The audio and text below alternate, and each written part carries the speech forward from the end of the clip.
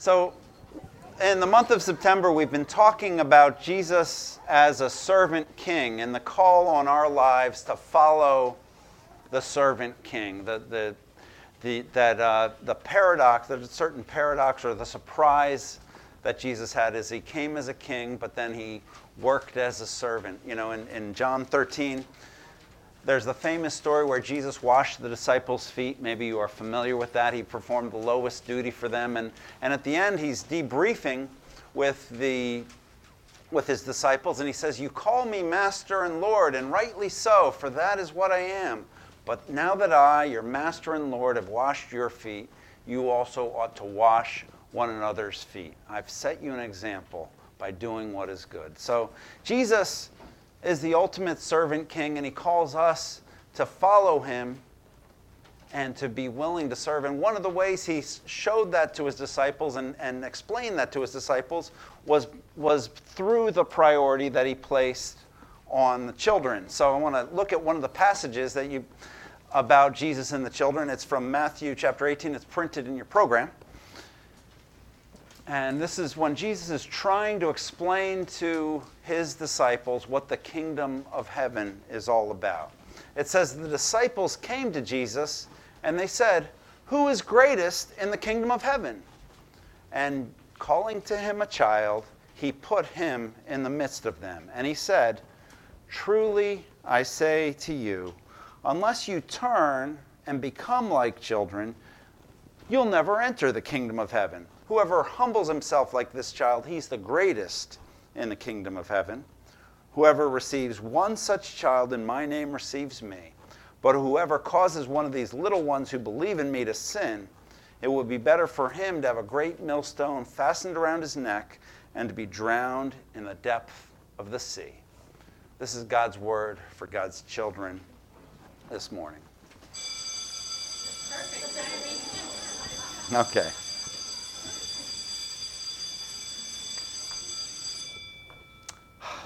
Okay. Now we can start. Okay. You know, I think if you read through the Bible, one of the things you have to develop is some level of sympathy for Jesus. He picked 12 people, and he established those 12 people as the people who were going to carry on his legacy after he was gone. But those 12 people were just so thick, they didn't understand what he was all about. He talked about the kingdom that he was bringing, and every one of those guys thought being in partnership with him in bringing the kingdom was going to result in glory and wealth and fame and power and great opportunities to meet lots of women. That's what they were in it for. But Jesus over and over again is telling them that it's something completely different. He tells them that if they're following him, they're going to have to deny themselves and pick up their cross and follow him.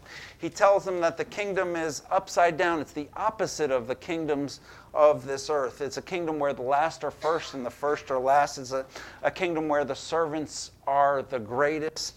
It's a kingdom where the poor are blessed, where the rich are cursed. It's a kingdom that is absolutely the opposite of everything that they see as a kingdom. And yet, in spite of that, the disciples don't get it. And so they're arguing among themselves, and they're always discussing among themselves, well, of the 12 of us, who's going to be the greatest?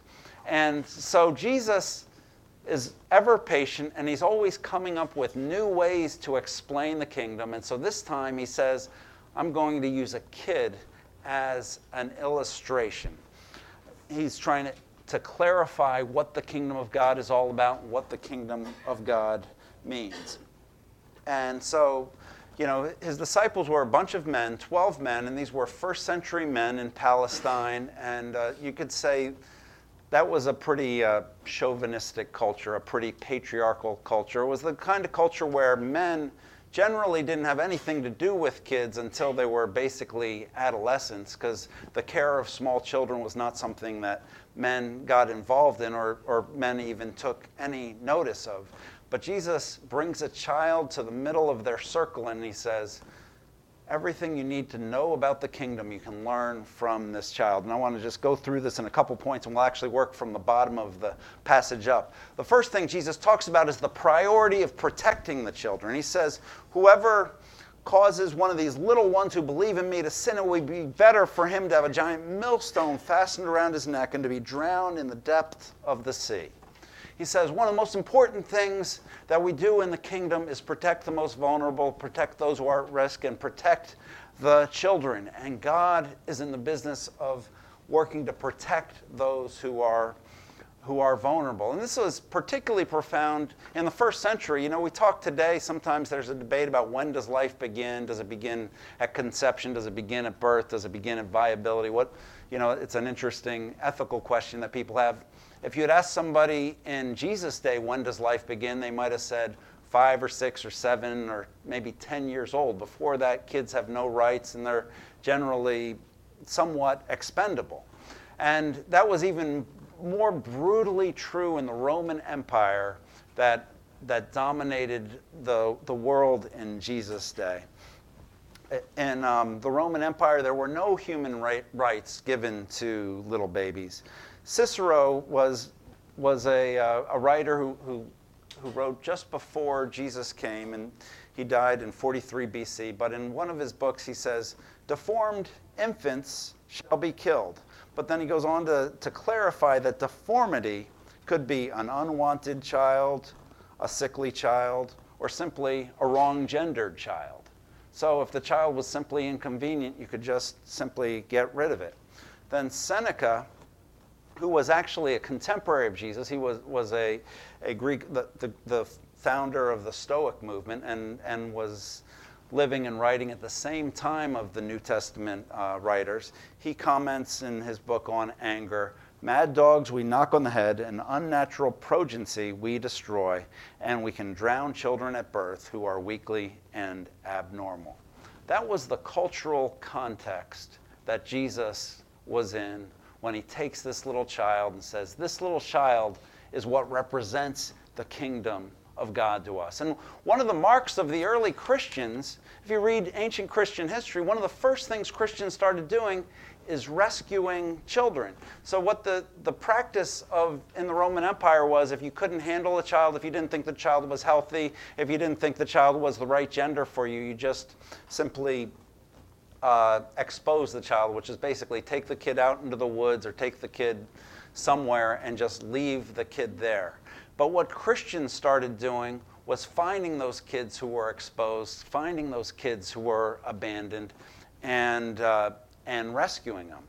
It says that the catacombs were filled with very tiny graves with the epitaph, "the adopted daughter of blank" or "the adopted son of blank" inscribed on them. And these inscriptions referred to the many babies and young children that Christians rescued from the trash heaps over the years. Tertullian says Christians sought out the tiny bodies of newborn babes from the refuse and dung heaps and raised them as their own, or tended to them and cared for them until they died, and then gave them a Christian burial.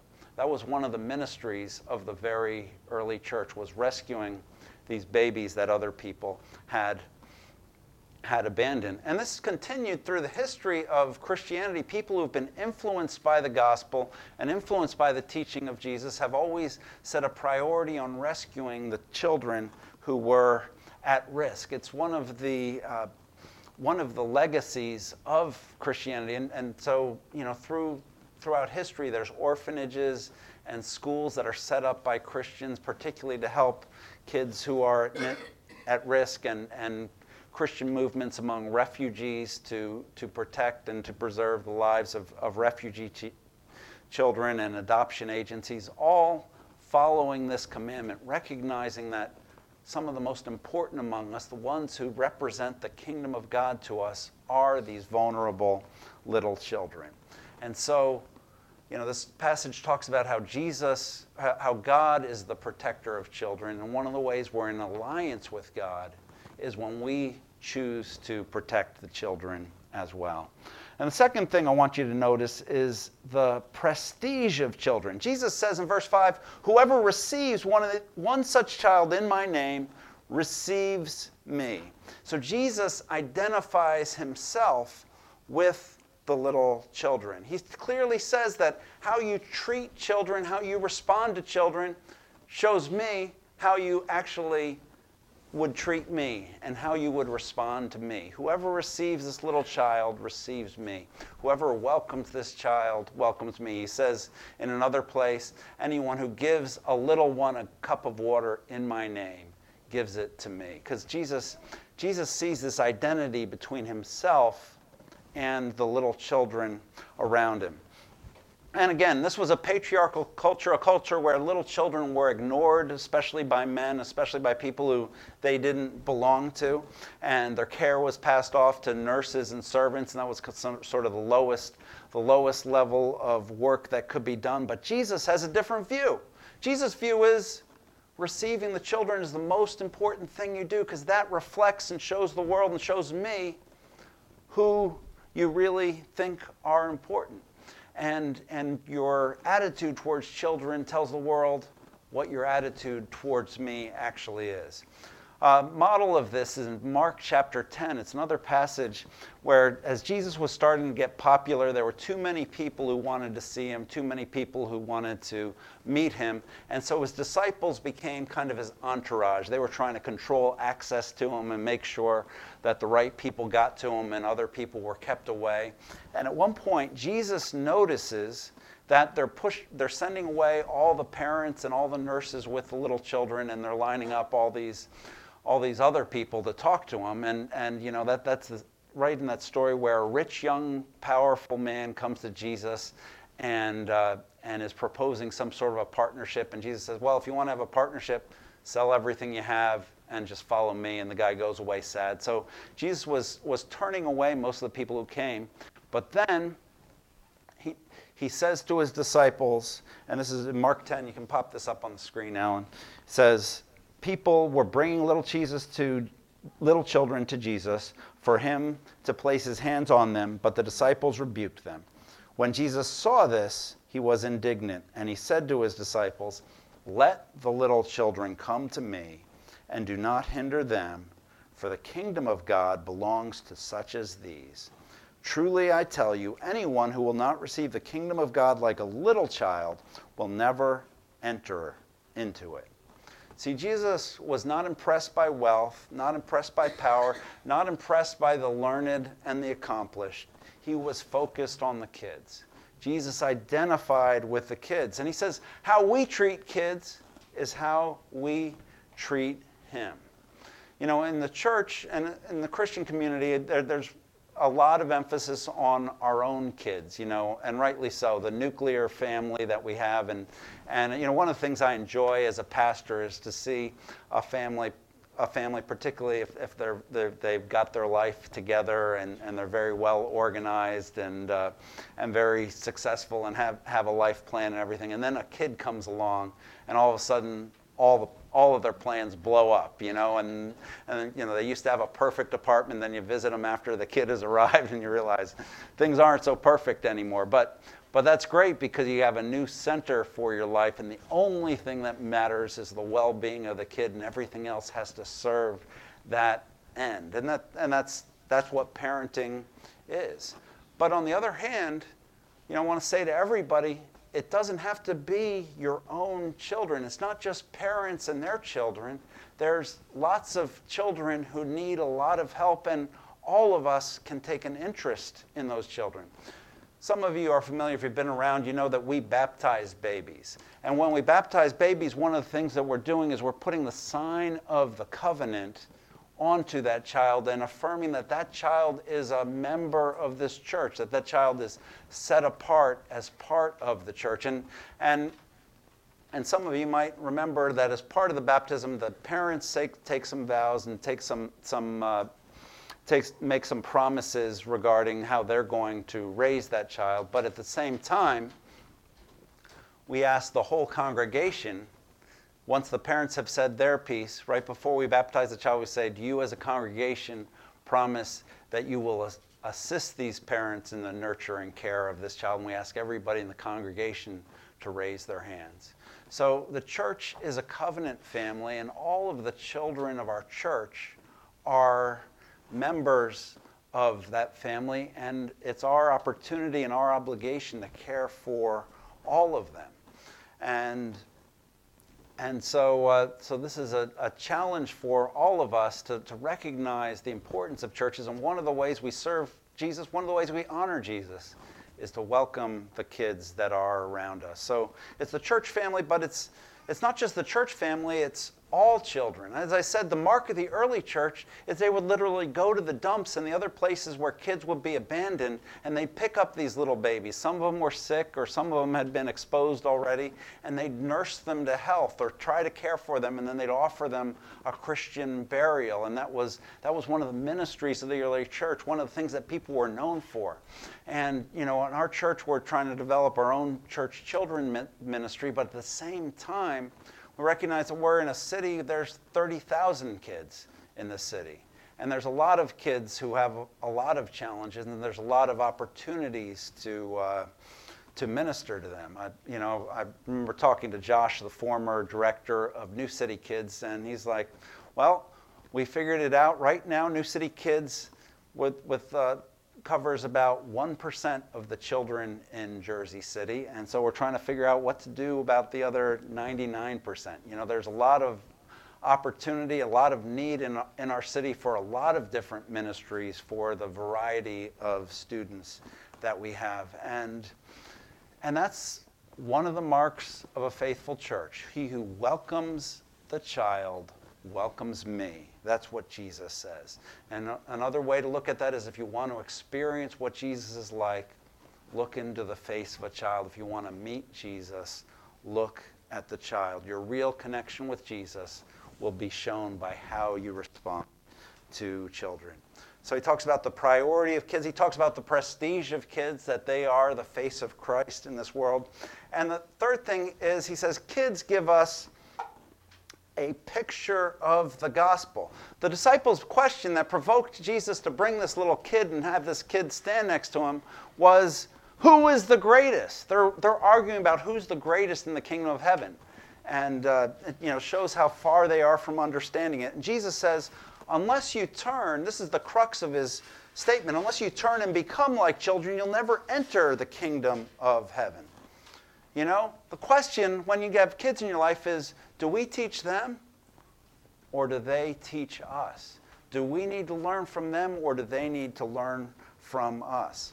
I've thought about this a lot over the years. What does Jesus mean when he says, unless you turn and become like a child, you'll never enter the kingdom of heaven? Is that like a counterfactual that we have to get babyish, or is that about us embracing immaturity? And as I thought about it, and thought about Jesus saying that to the disciples, one of the things that occurred to me is I think there was a grand illusion that the disciples were operating on at this point. They were going to Jerusalem. They thought, okay, Jesus is going to establish his kingdom there, and obviously his cabinet, his royal court is going to be us 12 guys, and we're going to assist him in the execution of his grand plans to conquer the Roman Empire, to restore our nation to greatness and all those kinds of things. They thought they were on their way to greatness, and the only question was, well, who's going to be the Secretary of Treasury, and who's going to be the Secretary of State, and who's going to be the chairman of the House of Representatives? Those were the kinds of questions that they were wondering about. They presumed that they were partners of God and on their way to accomplishing his purpose. But you know what happened when they went to Jerusalem? Jesus started to do what he was going to do. He goes into Jerusalem, and what happens? Jesus is arrested, and he's rejected by the crowds. He's convicted, and he's humiliated. And this is his key moment. This is the advent of the kingdom. He's about to die on the cross to redeem all of humanity. And where are his disciples who were arguing about who was great? They all disappeared, except for the one who betrayed him, and then Peter, who was confronted and asked, don't you know that guy? Aren't you one of his guys? And Peter denies it to their face 3 times. And so what happened is these disciples, like us, they presumed that they were someone great, that they could stand on their own and that they were on their way to greatness, and they didn't realize that they were actually just little children. The Bible says in Matthew 26, after Peter denied Jesus 3 times and he saw Jesus led off to be crucified, he went outside and he wept bitterly. He was crying like a baby. He was realizing that he actually is just a child. And I think, I can relate to that in my own life, and I've seen this in the lives of other people. We try to get our lives together. We try to get our careers together. We try to get our families together. We have grand plans for how our world is going to go. And then what happens is the very areas where we think we're the strongest, our world falls apart. The very areas where we think we have everything under control, everything falls to pieces. And we're left wondering, how are we going to make it? And we're left realizing once again our absolute dependence on God.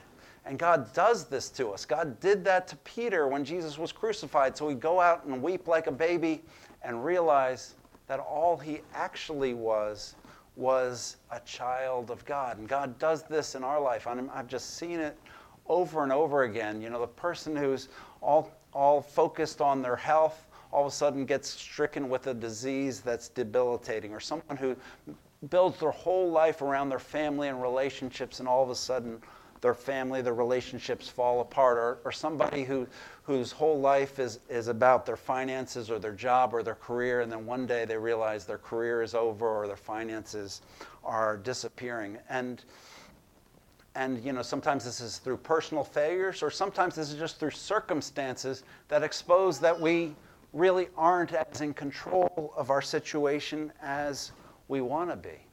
And all that does is it reminds us that we actually are little children. We actually are completely dependent on God. But just like sometimes you let your little 2-year-old walk in the store for a little bit and they just walk down the hall and you're right behind them waiting for them to fall, God lets us walk on our own for a little bit, and then when we fall, he's there to pick us up.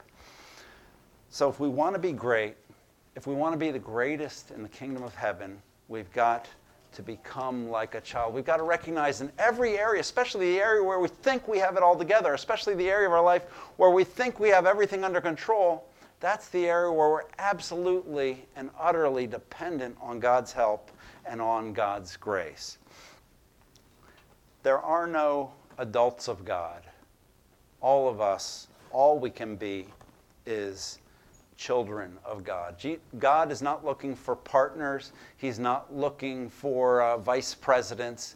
He's not looking for associates. He's looking for people who want to come along and be his child. And regardless of how old we are, regardless of how accomplished we are, he invites you to recognize that your ultimate identity is that you are a child of God, and that the greatest thing you are, regardless of who you are, regardless of what you've done, regardless of who you're connected to, is that you are a child of God.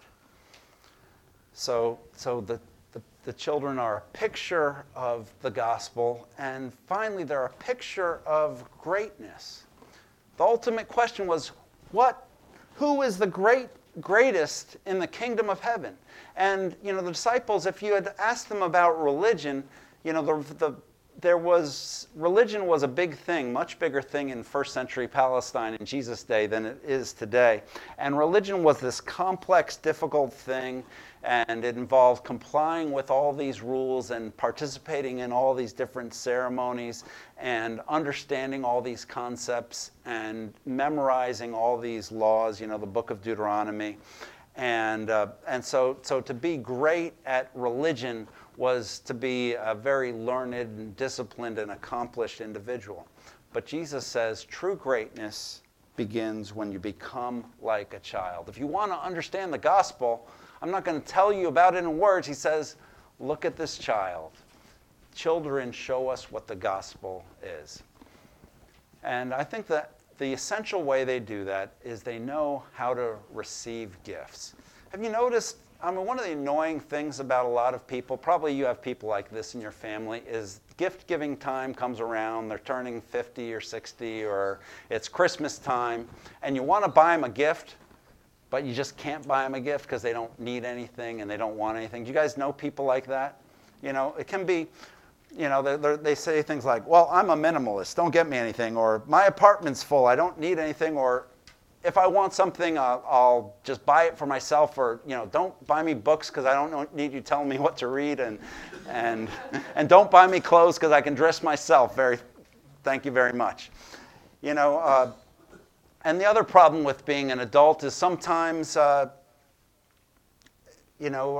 the gift-giving time, we get this sense of obligation because every gift we receive, we got to reciprocate with one that's a little bit better. It's like, oh no, Aunt Jane got me a gift this year. Quick, wrap up that candle we haven't burnt yet and let's mail it to her. It's like, because there's this obligation. Every time you receive a gift, you kind of do this math in your head, like, okay, did I remember to get this person a gift, and was it equivalent? Are we making a fair trade?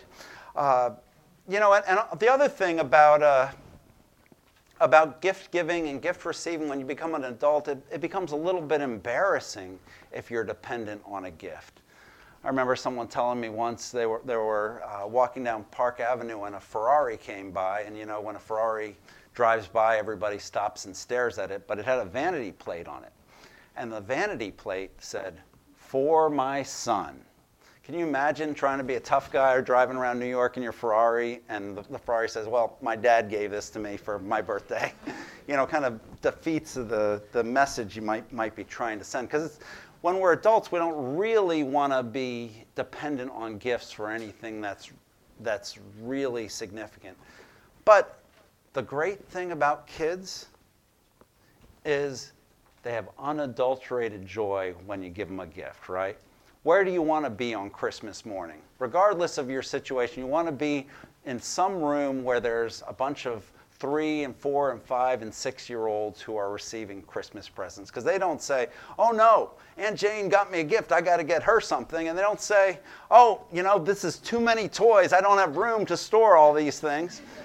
Kids are just delighted to receive as many gifts as they can receive, because kids are under no illusion that they're self-sufficient or that they can take care of themselves or that they have everything they need. So the more they receive, the better.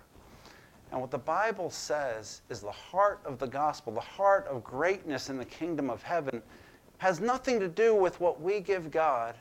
It has everything to do with what God has done for us. And what we need to become great in that kingdom is to receive the gift of His grace for ourselves. And that's hard for us adults because we want to earn it. We want to buy it. We want to deserve it. And we don't want the insult of being told that this is only available to those who will receive a gift. But Jesus says, unless you can receive it as a gift, you cannot have it. Romans 6:23 puts it this way: the wages of sin is death, but the gift of God is eternal life in Christ Jesus our Lord.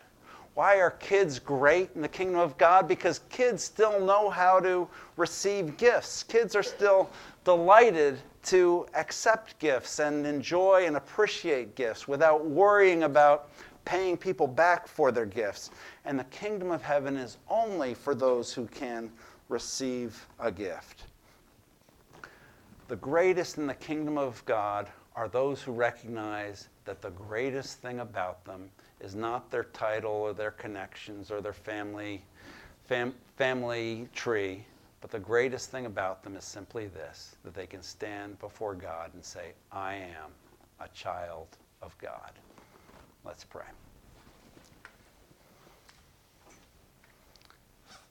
Heavenly Father, I thank you for your Son, our Lord Jesus Christ. I pray that we will be able to follow him in recognizing that essentially and ultimately our identity comes from knowing that we belong to you, that we are your children. Make this real, we pray. In Jesus' name, amen.